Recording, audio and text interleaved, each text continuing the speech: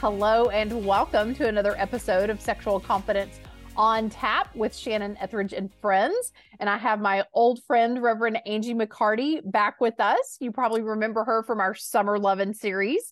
Angie, welcome back, my love. Thank you. I'd like to say I'm not that old. Well, I will always be older than you. Just that's how it works. I know. Yeah. It's been a few months since we had Angie on, but we knew with the success of the Summer Lovin' series from last year that we definitely wanted to have her back on numerous times. So today we're going to be tackling a topic that she had suggested, and then we're going to do another summer series with her later on. So you want to unpack what you thought about today's topic being the first podcasts in January, and then also tell us what you've got up your sleeve for this summer. Sure. Okay. So today we're going to tackle the idea of scheduling sex and the pros and the cons, and how do you do that, and how do you talk about scheduling sex. And the reason I thought this was so important, it is a world that is disheveled at best for most people. And when we're managing multiple responsibilities, sex and sexual connection with our partner is often the thing that gets pushed to the back burner. So what do we do with that? And how can we get back into a rhythm? We all have the idea that sex is going to be spontaneous and overwhelming, and every time is just going to happen like magic and like it does in the movies. Welcome to the movies, not welcome to the real world. So that's where we're going today. Before I get too deep into that, I have to give credit where credit is due. My daughter suggested that our summer series, we talk about sex positive parenting and what that looks like. That'll have to be kind of a lengthy series because it is so different for a 6-year-old than a 16-year-old. And then with a child who's gone off to college, I've had 2 now that have gone off to college. And how do you talk to your kids about sex in a positive way in each of those life stages? And when she made the suggestion, Addison, by the way, Angie's daughter is my assistant. So that's how we're referring to the same person. It really is the same person. Yeah. When Addison made the suggestion that we do this, I just thought, I think that is so worth dedicating several weeks to, because all of us were pretty much raised with sex negative parenting and the purity culture, or little to no guidance, or guilt or anxiety or shame, or threats of don't shame the family or whatever. And so I think that this next generation of parents is really struggling with, what do I do? What do I say? So just know we've got lots and lots of answers coming down the pike, lots of suggestions, inspiration, encouragement, but we're going to make you wait. Well, so since it is several months away, I'll tell you, just last night I was watching a show with my 14-year-old, show on Netflix, and one of the first couple of scenes is a mom using a vibrator. And Brendan was like, "Oh, I don't want to watch this anymore." And I'm like, "Why not?" And so he kind of made it through that. And then there was another sex scene. You guys are thinking I'm watching horrible shows with my kids, my young child. This was the pilot. I didn't know what I was getting myself into. And this was just Sesame Street, right? Right. Yeah. And then this morning he said, I heard from one of my friends that they were watching this show with their mom, and their mom turned it off within the first 5 minutes. And so those differences in parenting for me, it led to a conversation with my child about the sexual scenes that we saw, and kind of unpacked that a little bit. And for another parent, they just turned it off. And I don't want to presume why, but this is the world that we're living in. Right. We don't always know what's going to come next on the TV. And sometimes saying nothing is worse than not saying anything. But how about if you said the right things? What a concept. Yeah. So yes, I'm teasing you with it. You are going to have to wait a few months for it, but I am hoping that will inspire you to bookmark this podcast and keep listening this year, because I have a lot of other great guests lined up in addition to Angie. But Angie, welcome back to talk about scheduling sex. That is a big question, to schedule or not to schedule. And I want to say that it's probably one of the most common recommendations that I'm often making to couples. But I want to hear from you. What inspired you to say, this is a topic worthy of spending an entire 30-minute podcast on? Why do you, not just as a pastor, but as a wife, why do you think that it's important for this concept to be unpacked? It prioritizes sex. And in our relationships, sexual connection is so important. The intimacy that is fostered from sexual connection, and when that's missing, I know for me, I'll speak just for myself, I immediately go to, oh, what's wrong with our relationship? Like, is it broken? Is this the sign of impending doom? I can catastrophize really quickly. But so scheduling is a really powerful tool that I think a lot of couples don't consider because of the expectations that we have for our relationship, or the way we thought our sexual relationship would be after 15, 20, well, for me, 5 years of marriage. Right. Yeah. So some of it has to do with breaking down those expectations and facing the reality of your life, your world. And maybe I just thought that we needed to include this to give people permission to do something they might not have considered before, or thought they would never be in this place in their relationship. Well, it was interesting when Addison tossed this subject out just yesterday. What we were in the process of doing was looking at the calendar for the entire month, for the entire quarter, for the entire year, and prioritizing what we felt like were the most important tasks, the most important areas of ministry that I do, the most important relationships that we need to foster. It just stands to reason that you have to make time for what's important. You don't always find time for what's important. You have to make time.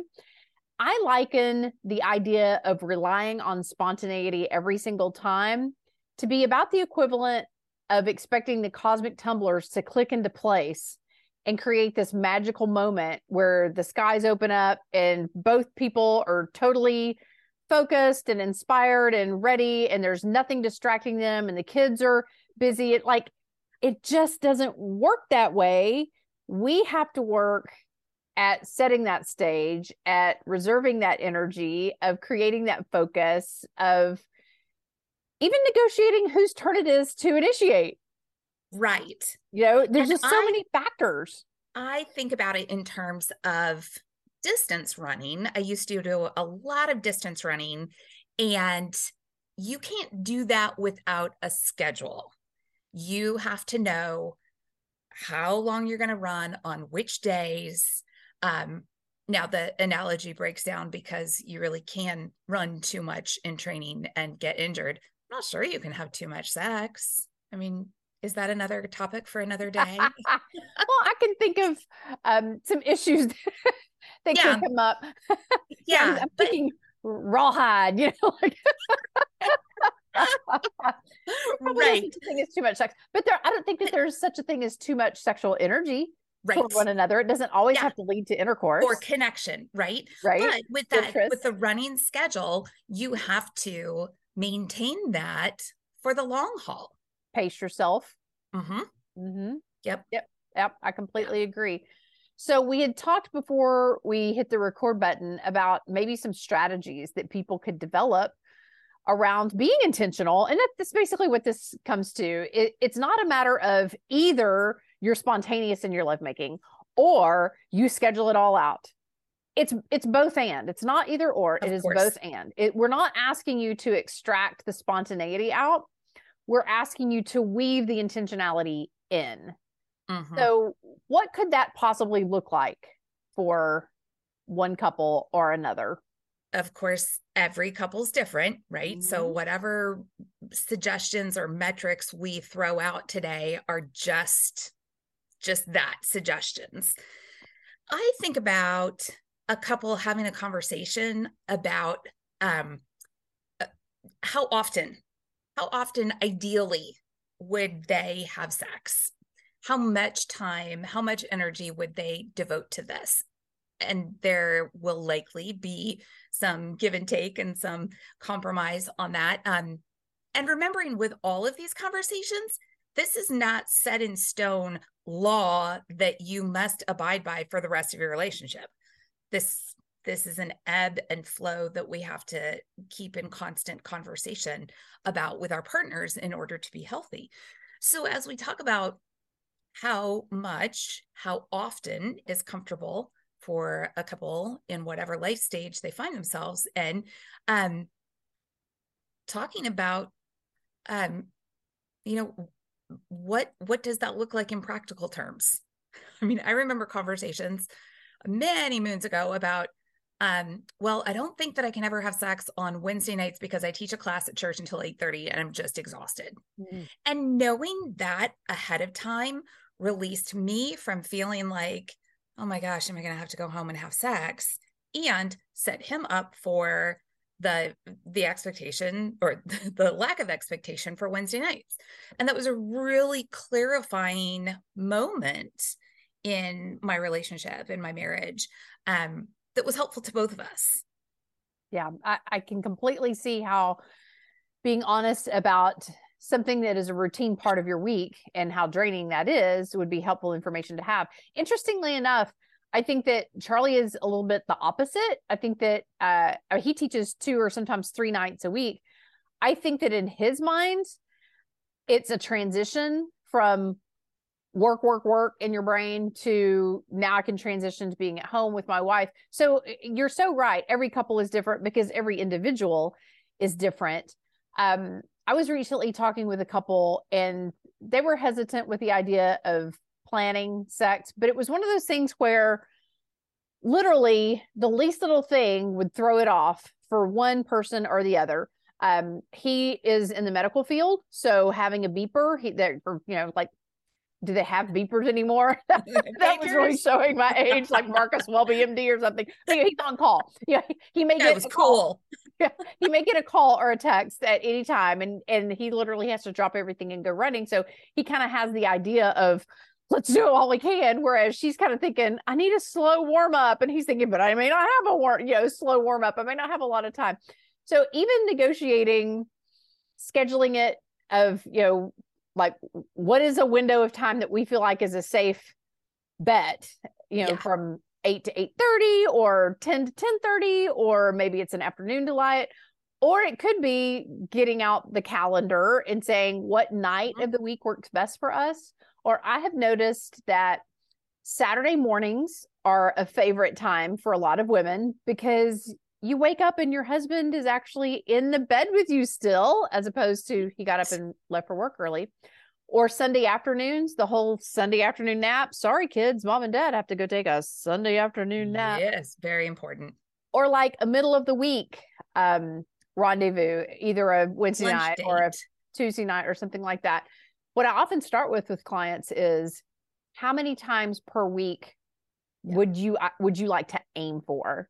Yeah. But the reality is that one of them will often answer with a much higher number than the other one. So yes. How do you advise couples who have a discrepancy in how much they desire? Take the average. That the compromise, if one person wants 6 and one person wants 2, can we settle on 3 or 4? Right. And what I find is that sex begets sex. That as we have sex, we become more sexually connected. As we become more sexually connected, we desire more sex. Well, and that is the dynamic of oxytocin, in that the more bonding, we're touched, the more we want to be touched.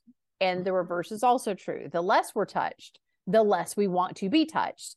And therefore, women can work themselves into their own state of frigidity. And so I would think that that's one of the big benefits to scheduling sex, is to make sure that not too many days pass by before you're getting that hit of oxytocin to make you feel bonded and connected to your mate. What are some other benefits that you think, other than like, of course, sex is happening? What do you feel like are the real game changers for both men and women when they implement scheduling as a strategy for their lovemaking. I think the lessening of anxiety for both people can be a benefit. Yeah. That the person who desires more sex is going to have the confidence that in 2 days, I know I'm going to have sex, rather than this indefinite, oh my gosh, when are we ever going to do this again? And for the person who desires less, knowing that he or she is not going to be asking for it again in 2 hours or the next day or whatever that interval is. So that person can calm down a little bit and hopefully maybe even get excited and have some anticipation for the next time, because it too is anticipated. But there's not that anxiety that if I give them an inch, they'll take a mile. Exactly. Right. And I don't think that anybody gets excited about rejecting their spouse, whether it's, oh, honey, I'm too tired, or I just don't want to have sex tonight. It's hard to be on either end of that dynamic. Hard. The giver or the receiver of rejection. It feels awful on both sides. So it also can lessen the rejection that someone feels or offers. Yeah, absolutely. That also reminds me, so oftentimes the lesser desire partner, what I say, I'll have to say he or she, but we know that it's usually the female, just statistically speaking, it's the female. When the expectation is that she should have sex as often as he wants to have sex, the travesty of that is that then she never gets the opportunity to feel hungry for it. And I liken that to an all-you-can-eat buffet. If I take you to an all-you-can-eat buffet, you're going to appreciate that the first time. But when I take you there again the next day and the next day and the next day, you're going to get really sick of it. And you just want an opportunity to get hungry before being expected to eat that way again. So lower desire partners, oftentimes what I will suggest is that you break up the month according to 2-week cycles. And for a 2-week span of time, perhaps the higher desire partner can look forward to a more frequent sexual connection than the lower desire partner would prefer. But knowing that the other 2 weeks, they get to tap on the brakes and wait until they feel an appetite for it. And it's really convenient that if a woman is one of those who does not want to have sex on her period, which I'm not necessarily recommending that should be a thing, but for some women it is, and for some men it is, that would be easy to use one of those weeks as part of that slower 2-week period. What are some other creative ideas that you can think of as far as, we're not just talking about getting out the calendar and circling the date and going, this is when it's going to happen. I'm talking about what time of the day works best for you, what days of the week really jive with your schedule. Are there seasons or patterns that you can create, like I talked about with a 2-week stint and then another 2-week stint? Any other good ideas? So let's think about the variety of sexual activity. So many times we just focus on intercourse and scheduling intercourse. What if you also scheduled a once-a-week bath together, or we showered together on Fridays, or we lay together naked and don't fall asleep for a half an hour on Tuesday nights? Creating that variety can be helpful too. Yeah. Scheduling. Or I was thinking of once a week, you take turns giving each other a massage, but it's one of you give 1 week and the next week it's the other person's turn to give. Oh, right. Yeah. So not like back to back. A rotating schedule type of a thing like that. Yeah. I also think that when you have young children, you have no choice but to schedule. Oh, aren't you glad we're not in those seasons anymore? If you have young children at home, God bless you. I was going to say, I think that we just need to pause as how old are you now? I'll be 50 tomorrow. Day. As a 50-year-old and a 55-year-old, we just want to say to all you 25 and 35-year-olds out there, it gets easier. You will get your life back eventually. You will. Not that Oh, I don't mean that to sound as if they're stealing your no, life. We're just saying it gets easier as they get older. That's all we're saying. it so does. And then they come home for college break and they're in the room right next door. And yeah, you kind of make it through that season too. That season of like 2 weeks, right? Yeah. Yeah. So literally sometimes I can recall when our kids were teenagers and now they're 27 and 30, but we're talking about 15 years ago. It was when they were away at friends' houses. I don't care what else was happening. Let's seize the moment. Definitely. So I guess you can plan spontaneity that way. You can schedule spontaneity. Yes. Yes. Also, I think that there are certain times a day that lend themselves to better sexual connection. And I don't know what it is from a biological perspective, or maybe I do a little bit, but I probably don't know the whole picture. But there's something about morning sex that it's different. It's very different. I think that you just wake up refreshed and energized, as long as you don't have like major sleep disorders that are really screwing with your sleep or whatever. But waking up with that energy and that interest, and waking up with the feel of your partner's body next to you, or waking up after a sexy dream, or it's just different than when you're going to bed at night totally spent with a long to-do list that didn't get entirely checked off, and your head is spinning and you're exhausted. It's a totally different mindset. Therefore, it's a totally different experience. So do you agree that scheduling the time of day sometimes can be helpful, or even just breaking it up, that on this day we do it in the morning?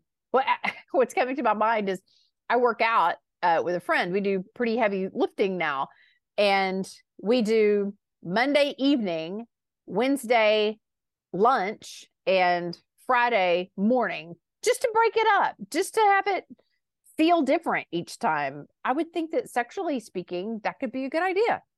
I was just wondering if that's really like your code word for Charlie. We do some heavy lifting on Monday nights. We'll let you think whatever you want to think. I try to not think about you guys personally, but yeah. Well, now is that a sex negative or a sex positive perspective? Because I hate to break it to everybody, but me and Charlie have sex. What? And I'm pretty positive about that. Well, okay, so this does link to next summer's session. Yeah.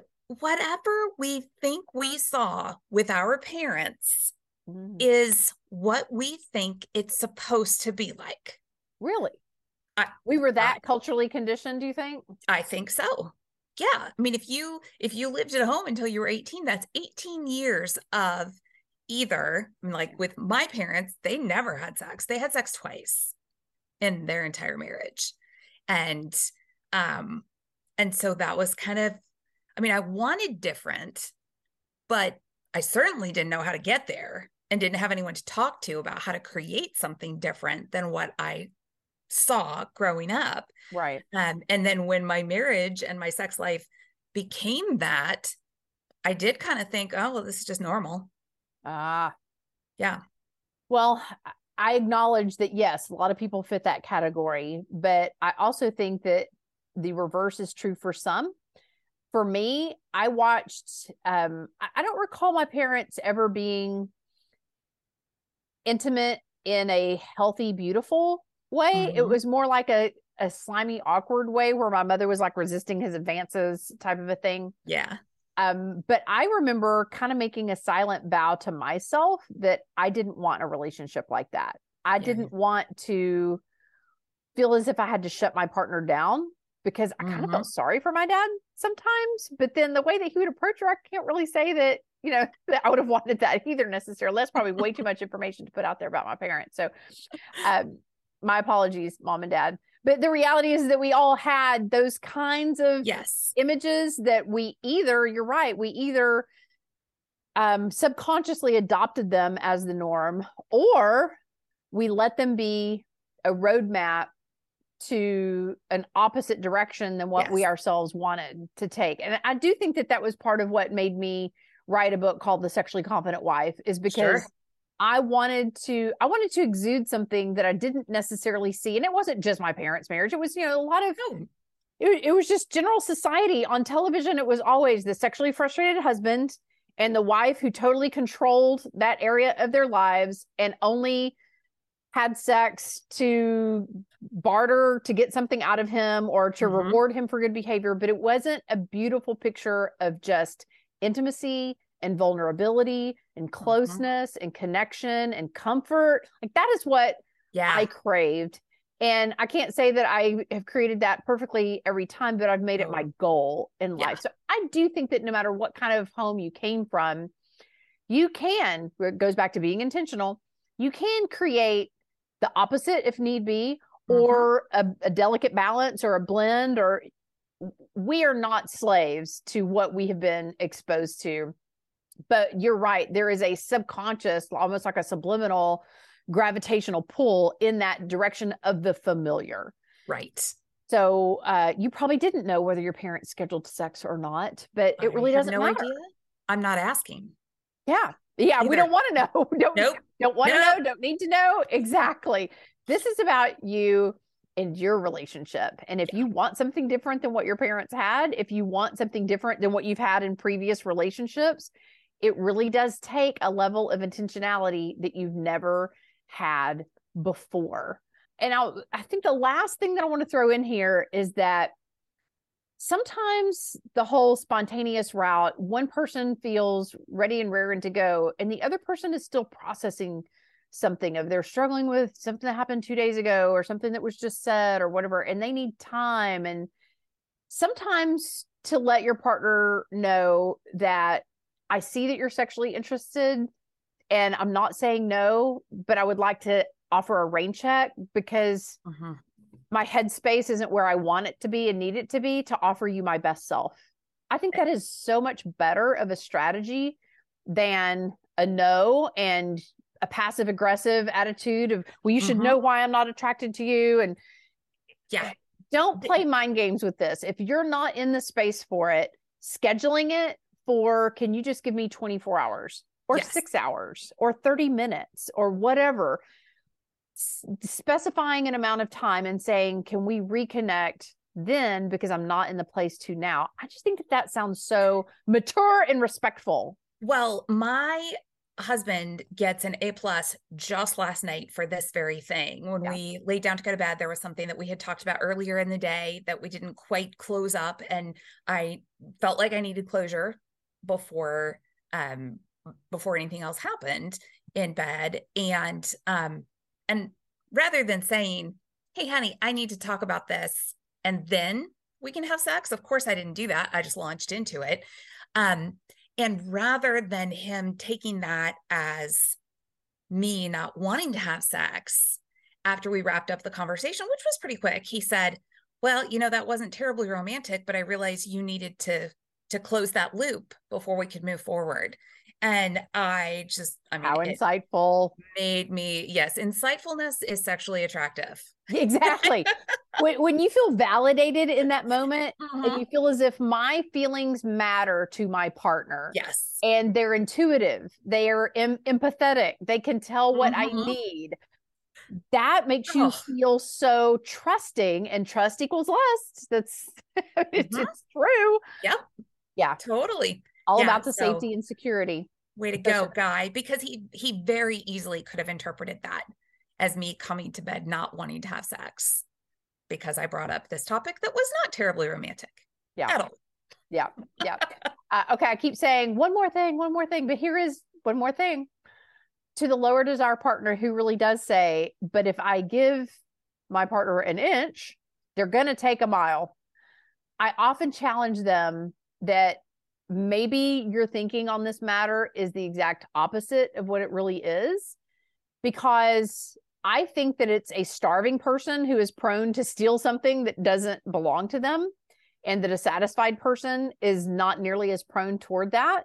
So what I'm often telling higher desire partners is that don't think that, okay, I have this little window of time where she is saying yes, so I have to milk it. I have to keep going back and I have to stock it up like a camel storing water in a hump or something. Like, don't abuse the opportunity, just drink until you're satisfied, and then communicate to your partner how satisfying that was and how good you feel, and then give them that chance to feel good about that, because they're right. That mentality of, but if I give them an inch, they'll take a mile. If that really is true in your dynamic, you've got a big problem. You've got a big tangle. You've got a big mess that you need to untangle, because a partner who keeps their mate at arm's length because they are so afraid that so much more is going to be expected of them than what they could ever deliver, and that their partner will never be satisfied and they'll always be on the brunt end of the desired differential, that takes some healing, and that takes some really open lines of communication to iron those particular issues out. Yes. So speaking of schedule, Angie, I wanted to make sure that people have certain dates marked on their calendar if they are interested in doing further work in any area really of their relationship, and whether they're single or married. All of us have stuff from the past, especially childhood and family of origin issues, that hinder us from being able to really connect on the level that we desire, or the level that our partner desires. And sometimes to have the opportunity to unpack that kind of stuff is so valuable. And what I am noticing at workshops, this is the dynamic, okay? 8 to 10 women, they often range in ages from 19 or 20 up to like 76 or 80. And awesome.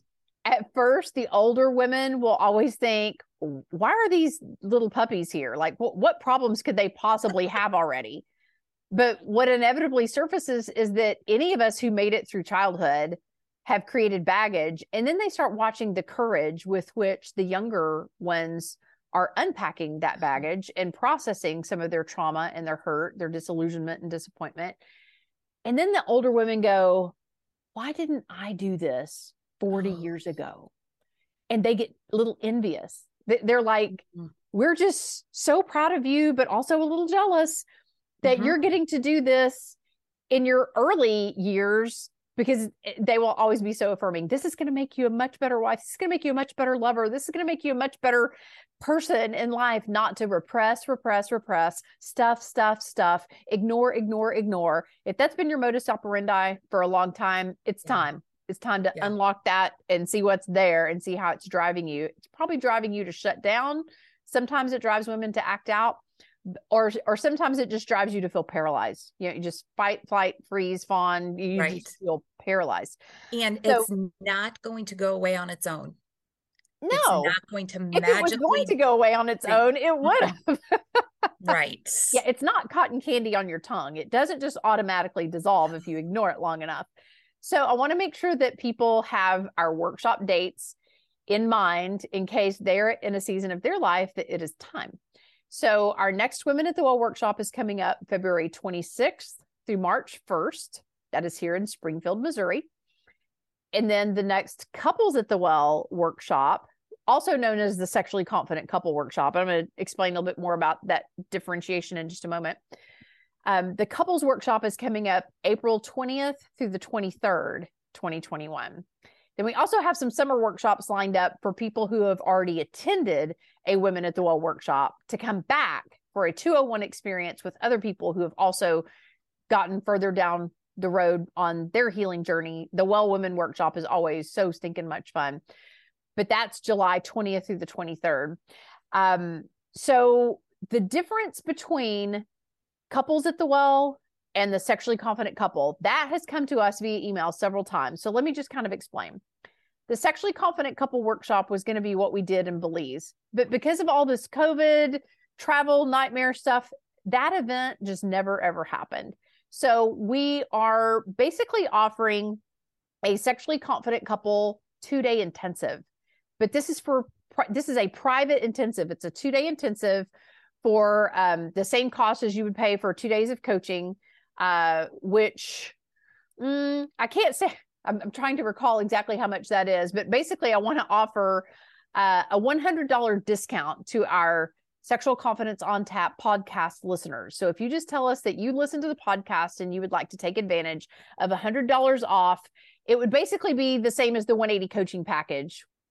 So with the 180 coaching package, that's usually 12 sessions for $1,800. That's the maximum discount of 25% off. It would basically be a 2-day intensive where we spend 6 hours one day and 6 hours the next day working exclusively with you as a couple. And that is what we're calling the Sexually Confident Couple Intensive. And I'm offering you an additional $100 off of that $1,800 just by saying that you are a podcast listener. And then with the Women at the Well workshop, or the Couples at the Well workshop, for the Women at the Well, I'm offering $50 off and that's a total of $1,200, and that includes your lodging, and you can break your payments down to just $100 a month for 12 months. Like, very little skin off of people's nose when you break it down. It's like $25 a week for a year, and you can have this amazing 4-day experience with this group of women that is truly life-changing. We just have testimony after testimony of the past 10 years. And then the Couples at the Well workshop, I can offer $100 off. That workshop is $1,750.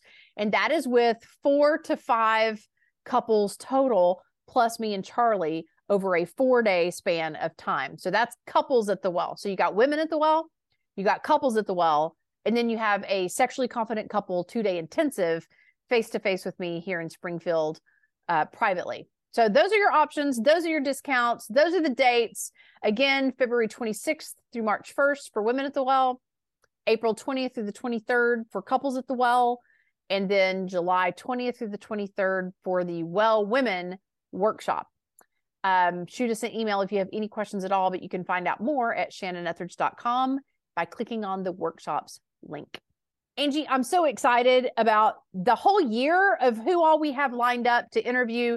We have Dr. Michael Seitzma and Shaunti Feldhahn, who are releasing a brand new book next month. We're going to be talking to them in the next few weeks. We are going to be talking about overcoming pornography addictions. We're going to be talking about healing from infidelity and betrayal. We're going to be talking about sex toys around Valentine's Day. We're just going to be talking about all kinds of sexual topics because we want you to be a sexually confident person. And we thank you for tuning in to Sexual Confidence on Tap, where hopefully you have filled your cup to overflowing and you can share some of that with your mate. So thank you for tuning in. We love you for listening. And we thank you for tapping on us.